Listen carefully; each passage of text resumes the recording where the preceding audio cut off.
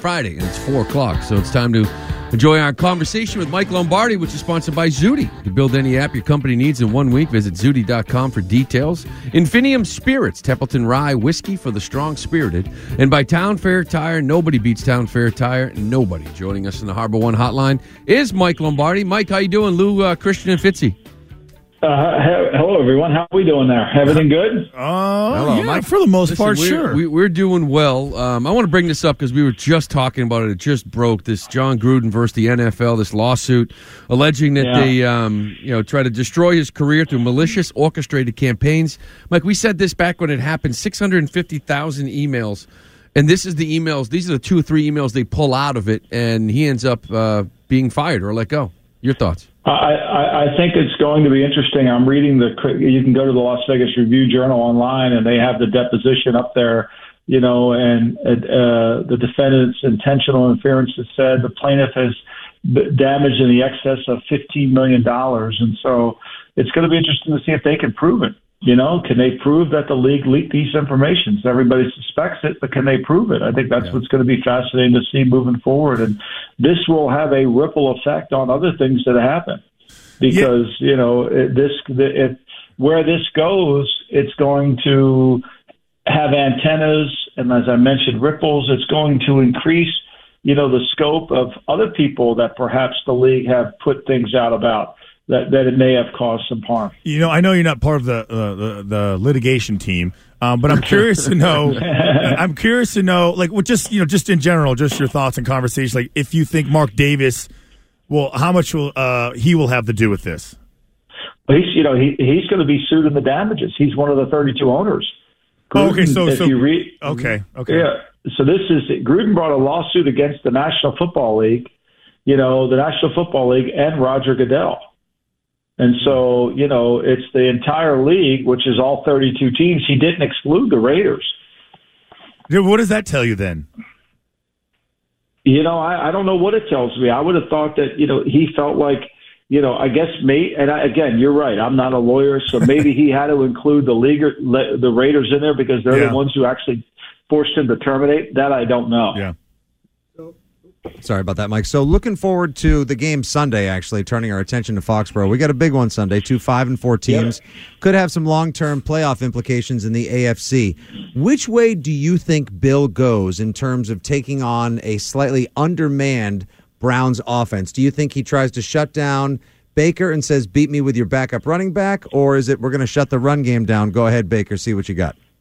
Well, I think this is a fairly easy game to decide on how to play it, right? If you examine the Browns season, you really study them, which Coach Belichick has probably done way more than anybody, is to really have any success against this team, you must limit big plays.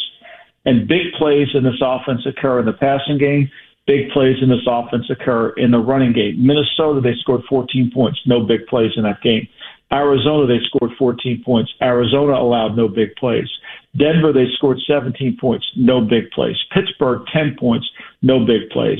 Cincinnati, 41 points, a bunch of big plays. 60-yard touchdown run, 70-yard touchdown pass. Chargers, 42 points, big plays. This is a game about big plays. You must limit the big plays. You must force Baker Mayfield to play quarterback behind the center, play it from the pocket, and then make him string together 8, 9, 10, 11, 12 plays before they score and see if they can keep consistent execution within that. If you limit the big plays and they occur on run and pass, then you've got a really good chance to hold them under 20 points. Mike, on the other side of that, we saw last week Mac Jones didn't throw the ball, didn't need to really in that second half, but with that good pass rush, probably just more of a game plan than anything. This week, do you expect to see him throw the ball, especially with a questionable running back room for the New England Patriots? Is this the week he tries to open up? Because they've got a pretty good secondary as well and get after it. Well, I mean, you can throw the ball in Cleveland. Look, you can do some damage against the Browns secondary. The Chargers, the Chargers moved it up and made big plays against them. They threw for 381 yards in that game. I mean, you can throw the ball. Pittsburgh, as bad as Pittsburgh is offensively, and I don't mean to throw, but the way Ben plays, they threw for 255 yards against them. The thing you got to be able to do is it starts with one player. You got to block Myles Garrett. And for a team that has great pass rush, this is fascinating. They typically don't create many turnovers. Now, last week they created 3 turnovers in the game, which one was a pick six for a touchdown. But before those 3, they only had 5 turnovers in the other 7 games. In the other 8 games, I'm sorry.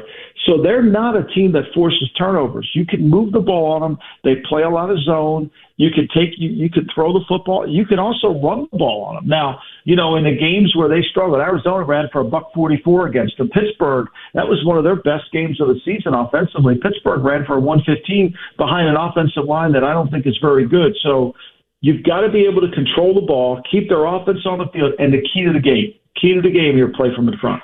Okay, so Arizona gets up 14-0 on them. Cincinnati gets up 24-7 on them. You make them play from in front, all of a sudden they're a different team. Yeah, that's interesting too, because if you're telling me that Baker Mayfield has to earn it, like don't give him the easy shot play, make him earn it every single down. I can understand why playing in front would kind of cause him to turn the ball over because maybe he's forcing it. But the one thing I was looking at is this Myles Garrett Isaiah Wynn matchup. Oh boy! Okay. So tell me how that goes. Oh, well, it's not going to be Myles Garrett versus Isaiah Wynn. It's going to be Myles Garrett versus New England Patriots. And they're not going to sit there and let him on an island. So what does that mean? They're not going to do the Matt LaFleur program. They're going to go over there and they're going to chip them. They're going to put a tight end over there. They're going to make sure that every protection is going to be set to wherever Myles Garrett lines up. I mean, that's what Josh McDaniels spent all day Monday on. That's what Josh McDaniels spent all his time on. I mean, how are we making sure that we don't let this guy beat us? And we've got to handle it. Now, Brian Burns did a good job of trying to make some plays, and they did a good job of blocking Brian Burns at times.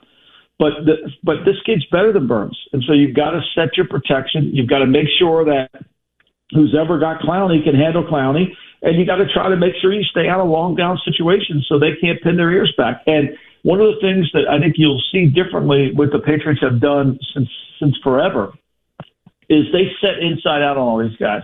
Nobody goes inside. You got to set inside out. They don't vertical set. They don't give a two-way go. They set inside out, which then allows you to help on the outside. Okay, so I'm going to go back to last week real quick because you mentioned Brian Burns. He gets the sack and the fumble, and then the ankle is grabbed by Mac Jones, and everyone thinks he's a dirty player. But that's not my question. My question is, what happened do you know the play I'm talking about? Because Hunter Henry was in the hip position. He's over there, and his job is to chip and release.